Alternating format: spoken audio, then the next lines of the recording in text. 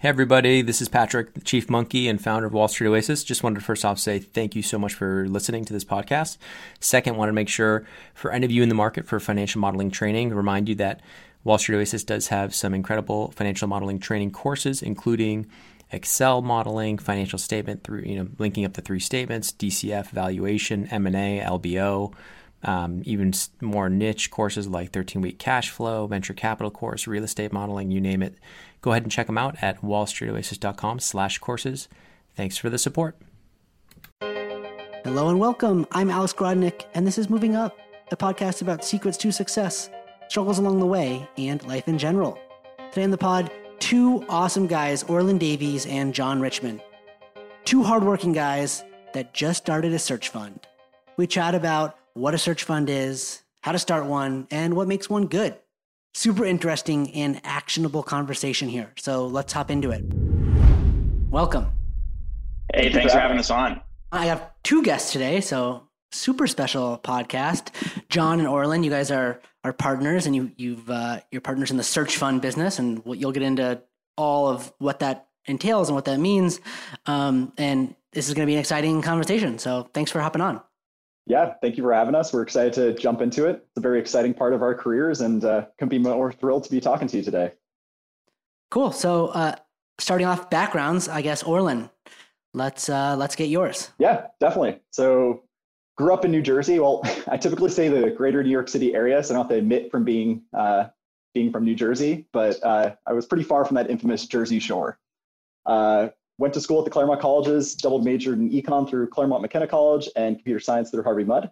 Started my career out in the traditional finance sort of way, doing investment banking, sell-side M&A at a shop called Intrepid. From there, went to the buy side, working for a firm called Clearlight, a lower middle market private equity fund, pretty much exclusively on acquiring founder-owned middle market businesses. And after Clearlight, I broke off and started doing my own consulting, helping companies implement FP&A systems, BI systems, and a little bit of cap raising, and had the opportunity to invest in a handful of deals myself before launching our search fund, which is Athenaeum. So that's my background in a nutshell. Cool. Yeah, sounds like a super relevant background for this. That's nice. Okay, John, your turn. Yeah, absolutely. A lot of similarities to Orlin, which we'll dig in further, but originally born and raised in Southern California, in Dana Point. Back in LA now, so love the Southern California area. Like Orlin, I studied economics at the Claremont colleges. I attended Pitzer College and was a Robert Day Scholar at CMC. From there, started my career in investment banking, largely focused on sell-side mandates and capital raising. I think my banking time was interesting and fun, similar to Orlin's, in that we were exclusively focused on working with family and founder-owned businesses. You don't really realize it in the moment, but now looking back, that's pretty transformative to the rest of my career path. So naturally, from being in an analyst program, you decide what you want to do next, and if you want to stay in banking forever, I was really interested in companies and more on the operating side, and that led me to a career in private equity. Joined a $300 million fund in the Bay Area called Spanos Barber Jesse & Co. Essentially, right after the close of the first fund, we were again exclusively focused on investing in family and founder-owned businesses, mainly service businesses, but we have two product-based businesses as well. So was there for the better part of 4 years, invested across a range of different industries, was able to get board-level experience, and then left Spanos Barber Jesse & Co. SBJ to launch Athenaeum. Super cool. Okay, so yeah, you're right. You guys do have similar backgrounds. Were you friends in college? We were. We met through this scholarship program, which provides some coursework in finance, leadership activities, networking opportunities, and they also pay for your last 2 years of college. It was the Robert Day program. And I mean, fantastic opportunity. And it, met John, a great friend through it. When John was working up in San Francisco at his private equity firm, his family was still down in Orange County. So every time John would come back to visit family, we'd catch up, think about deals that got us excited. We realized we thought pretty similarly about some of these. And we, in fact, led a seed round for a company at the beginning of this year. And that sort of kicked off our partnership and working together. And it's been fantastic. It's great working with someone that I enjoy working with. And we think similarly enough on deals. We have different deal experience coming from different funds. I think John's focused a lot more on some healthcare verticals that I'm less experienced with, whereas I focused on some more techie things that John's less experienced with. But yeah, met in undergrad, known him for the better part of a decade at this point. Cool. So yeah, get us up to speed on like how you guys come together to do the search fund. You said you invested in a seed stage business, and then you kind of start to think, oh, maybe we can do more together. Yeah, I'd say, we've sort of been comparing notes from our PE time, over the last several years. I have a lot of ties to Southern California, as Orlin mentioned, and so I'm back here often on a lot of weekends, and slept on Orlin's couch. We talk about deals, what we like, what we didn't like, what we think is working in PE, what we think is not working, and how maybe our skill sets are different, and maybe we can add some value to the right business. And then we ended up investing in the seed round together and leading it. We're both the largest shareholders outside of the founder. And I'm an observer of that company, and we sort of co-managed that deal. That was at the, December, close of January. And from there it was like, hey, we really like doing this. We worked at our private equity funds, and we have a decent background for the first chapters of our career.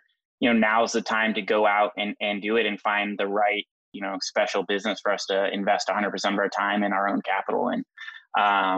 So launch from there. Cool. And that's where this search fund comes from. So Orlin, tell us what that is. Yeah. So search fund, it's a unique sort of asset class that started out fairly recently in the 80s out of Harvard and Stanford. Effectively what happens is you as a pair, more often than not, but sometimes a single entrepreneur will go out and acquire a business after having raised a little bit of capital, typically in the 500K to 700K range, to cover your operating expenses for about 2 or 3 years while you go out to search and try and find a business. So you first have to raise the capital, then you are sort of going out there searching for an exceptional business. You close it, and it's an amazing opportunity because after you close it, you'll assume management roles at the company. That's sort of the fun part, where you get to spend the next 5 to 10 plus years creating value in an exceptional sort of business. So cool. And I mean, it's basically you're doing a startup, but then you're going to go buy a company, and then it's going to transform from being a startup to being an operating kind of thing. But you get to get paid along the way. Most startup founders start something and don't get to raise money right off the bat and start getting a salary. So it's a unique thing. So like, how do you go do that? Like who gives you money to do something like this? John? Yeah, absolutely. I think that's a great way to put it, in that, we're certainly taking a lot of risk. We're leaving our, cushy private equity world to go take a bunch of risk and find one company and trying to run it ourselves. So we didn't take the specific search fund classes at HBS or GSB. We kind of approached it as how, basically our experience would kind of mandate of how we'd run a fundraising process and how we'd meet investors. So we certainly went broad. We met a lot of really, really interesting people. We kind of think about the world in 3 interesting classes, and we wanted to build our cap table reflective of that. So we reached out to and had conversations with all the major fund of funds that are, private equity funds with small investment teams specifically focused on investing in search funds to give you the backing, the resources, and ability to write big checks. There's a handful of very active family offices in our space that we connected with and raised capital from. And then, one of the most interesting segments of investors within our space is ex-searchers or ex-operators, someone who's been a CEO for 20 years or someone who bought a business and grew it for 10 years and lived in our shoes. And I'd say that's the last third of our capital, that we look at them as mentors and big brothers who essentially have been there and done it before us.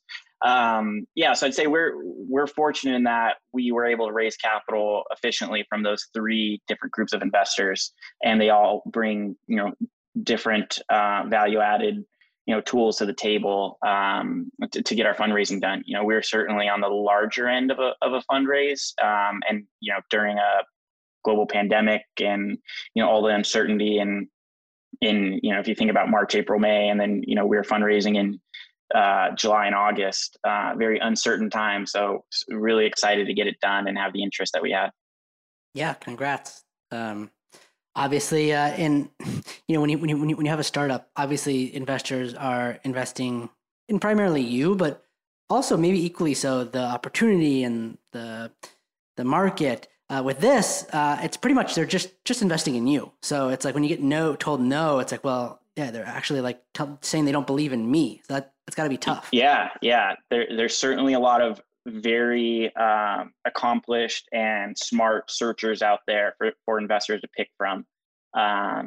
So our peers, which are, many are very collaborative and we've learned a lot from, we have a ton of respect for, but yeah, it's certainly tough taking no's, especially, you really like certain investors, you could see the partnership and for whatever reason, they decide to pass on.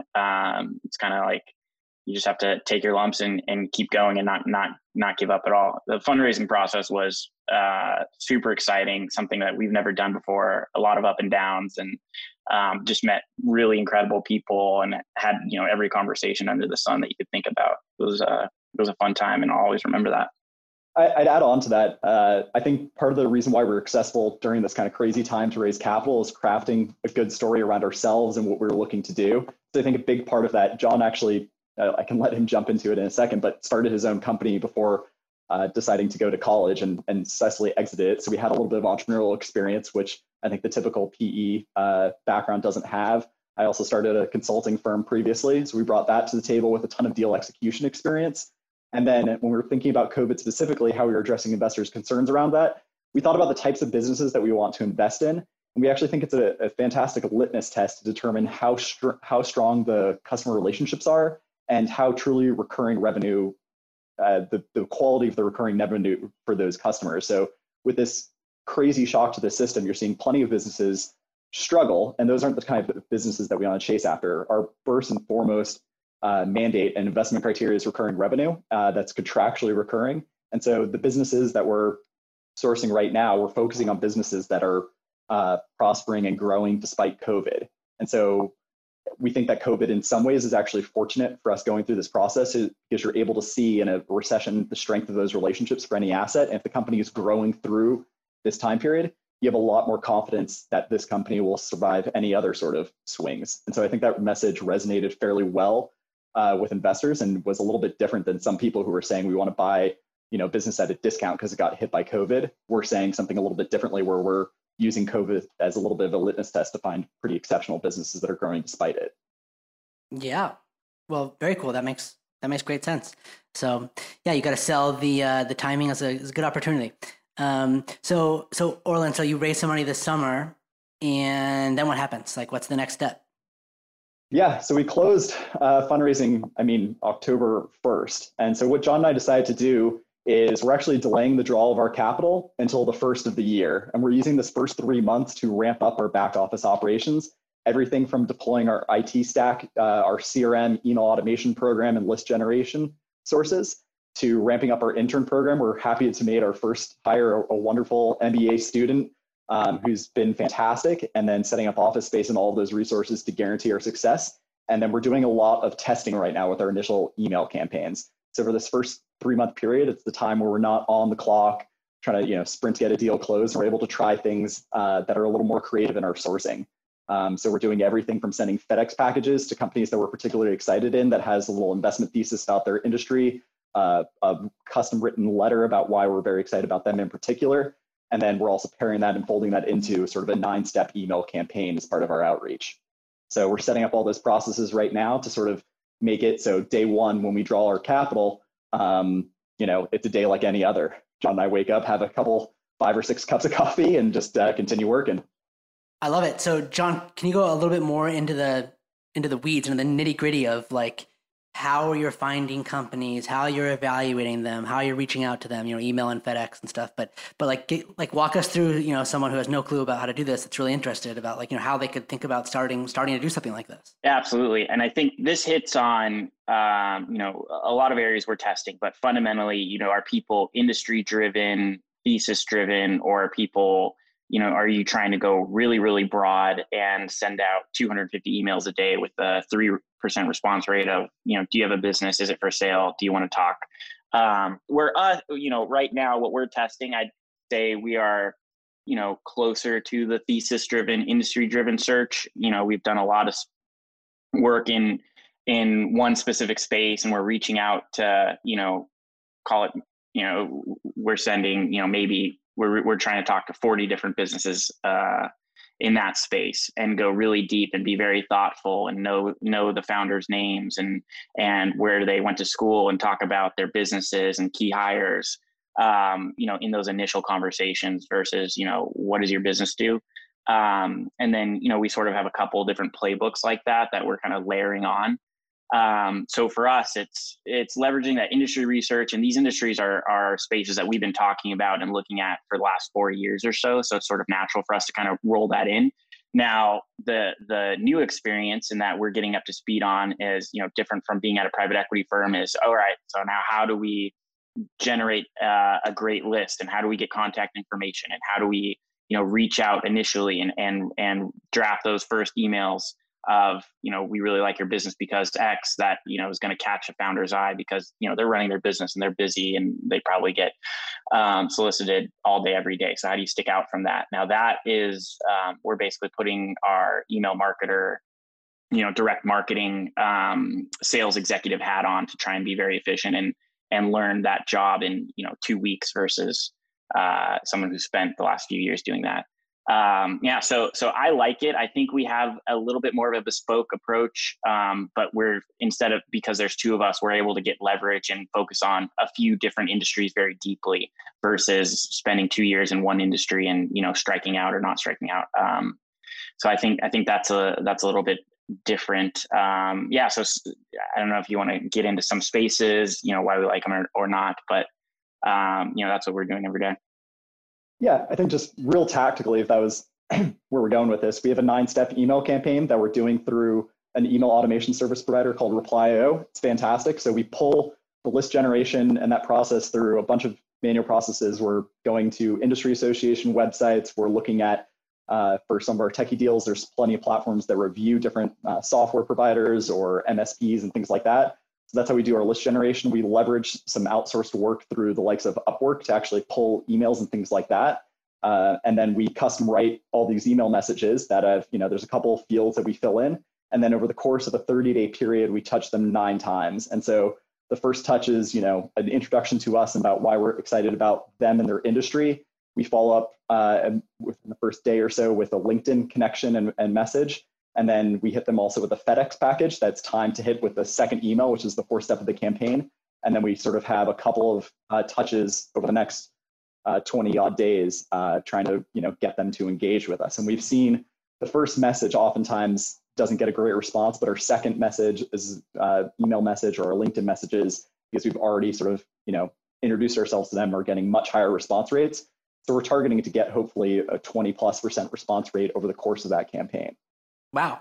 Yeah, no, I that's so cool. I love how you're hitting them on so many different mediums, email and LinkedIn and FedEx, and it's like a all out blitz. That's awesome.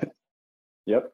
So I guess you can answer this question around a little bit more on the industries, but what do you look for in these companies besides recurring cash flows? Like what makes a good search fund acquisition target?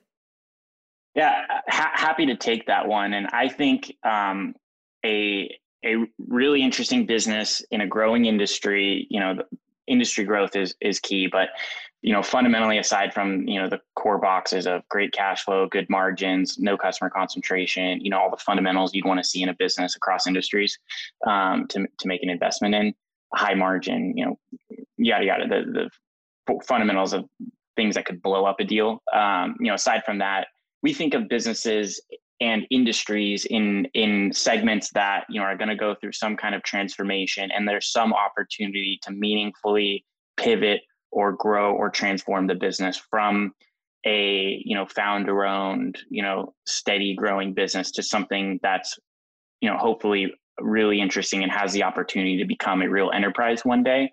I think that's why we're doing this.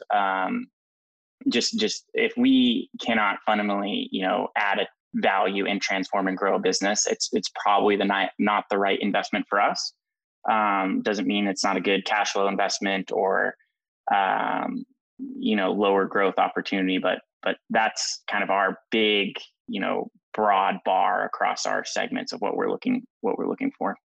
Cool. And then once you hopefully find something here in the next, hopefully sooner than later, what happens from there, Orlin? Yeah, definitely. So John and I, during the diligence process, will put together a sort of plan that details the different value creation levers that we can pull. I think the first 100 days or so, I think John and I are drinking from the fire hose, trying to learn as much as possible. I've seen more than enough private equity transactions to see that, when a new owner comes in and tries changing too much, it can actually hurt the business. So I think the very first part is trying to figure out what needs to change, understanding the culture of the company, understanding who the key players are, and things like that. And then over time, you start improving efficiencies. And so there's a couple of specific things that John and I have a ton of experience in through automating reporting, through better systems and processes, building out a management team, building out a sales team is often a very common playbook at this size company. Oftentimes when you're in this lower middle market, 2 to 5 EBITDA, they don't have a very well-developed sales process. They typically don't have a sales operations person who's managing all the tech stack for them appropriately, deploying Salesforce to maximize data capture and lead generation. So thinking through the different value creation levers that we can pull during diligence, and then the first bit, we're sort of learning as much as the company and gradually starting to change things. And then sort of as you get towards the latter half of that first year, you're executing a lot more on implementing systems and processes, professionalize the organization, build out your sales team, and build out your management team as well. So it depends obviously on the specific company we're talking about, but those are sort of the initial period of changes that we'll be doing.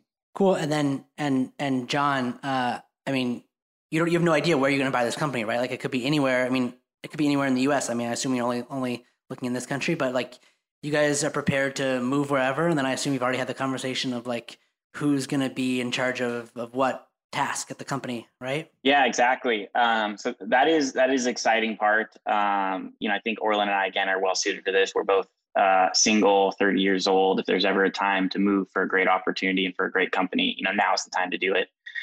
So correct, we're looking across the United States. We actually got introduced to one deal in Canada, but primarily United States.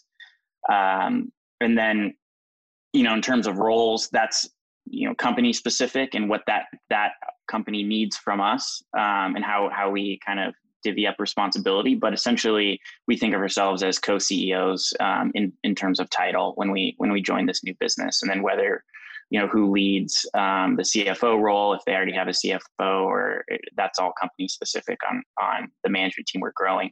I'd say back to Orlin's point on what happens first 100 days, first 360 days, it's just learn the business, don't mess it up. I think that's our biggest goal. We get through the first year of our acquisition and we don't mess anything up. We don't have huge turnover. We don't destroy a culture.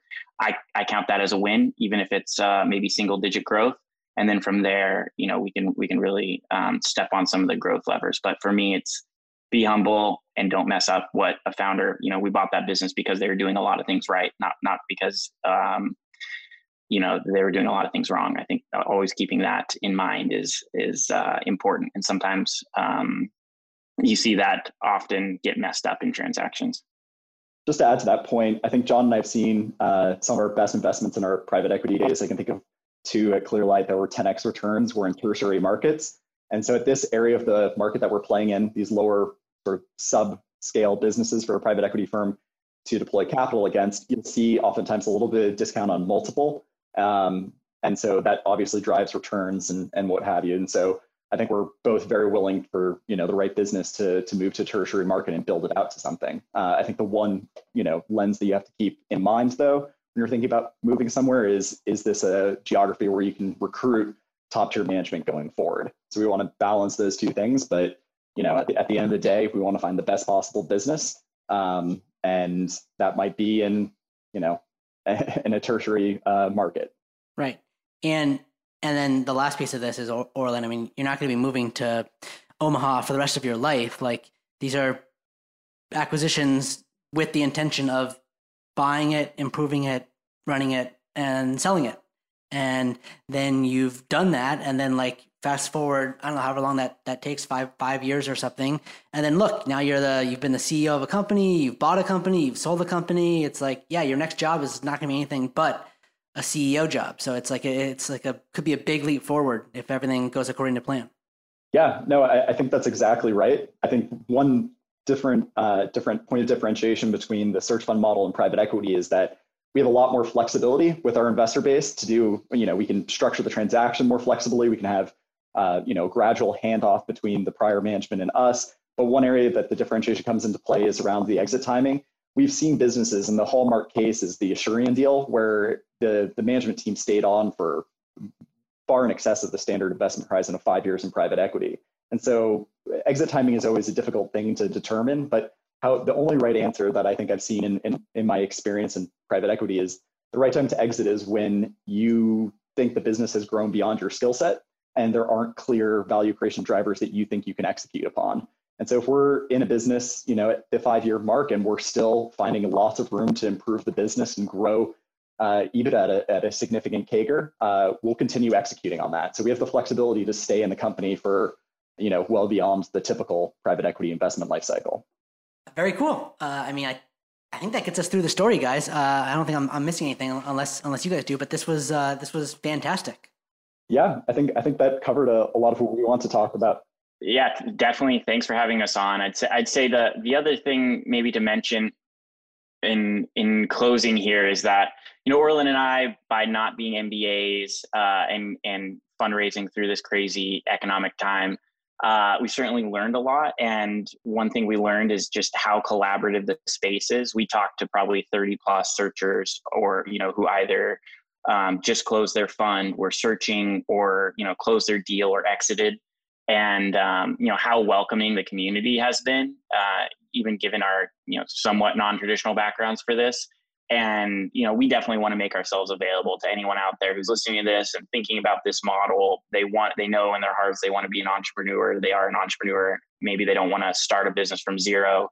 We definitely want to make ourselves a resource to anyone and everyone out there. Because I was just blown away of how people picked up our call who've never even heard of us. We had no LinkedIn connections in common, and those turned into great conversations. So to pay that back, and anyone else who's curious about fundraising and going down this path, we're a resource. Well, that's so awesome, John. That's just literally the best thing that there is. Thanks for coming on and sharing your story. Hopefully this can get the ball rolling on you guys paying it forward to lots and lots of future searchers. It's exciting time, and it's been a great decision for us. So we're getting started, but thanks for having us on. All right, guys. Thanks. Thanks for listening today. If you like Moving Up, the best way you can support us is by telling your friends and leaving a review on Apple Podcasts. Thanks.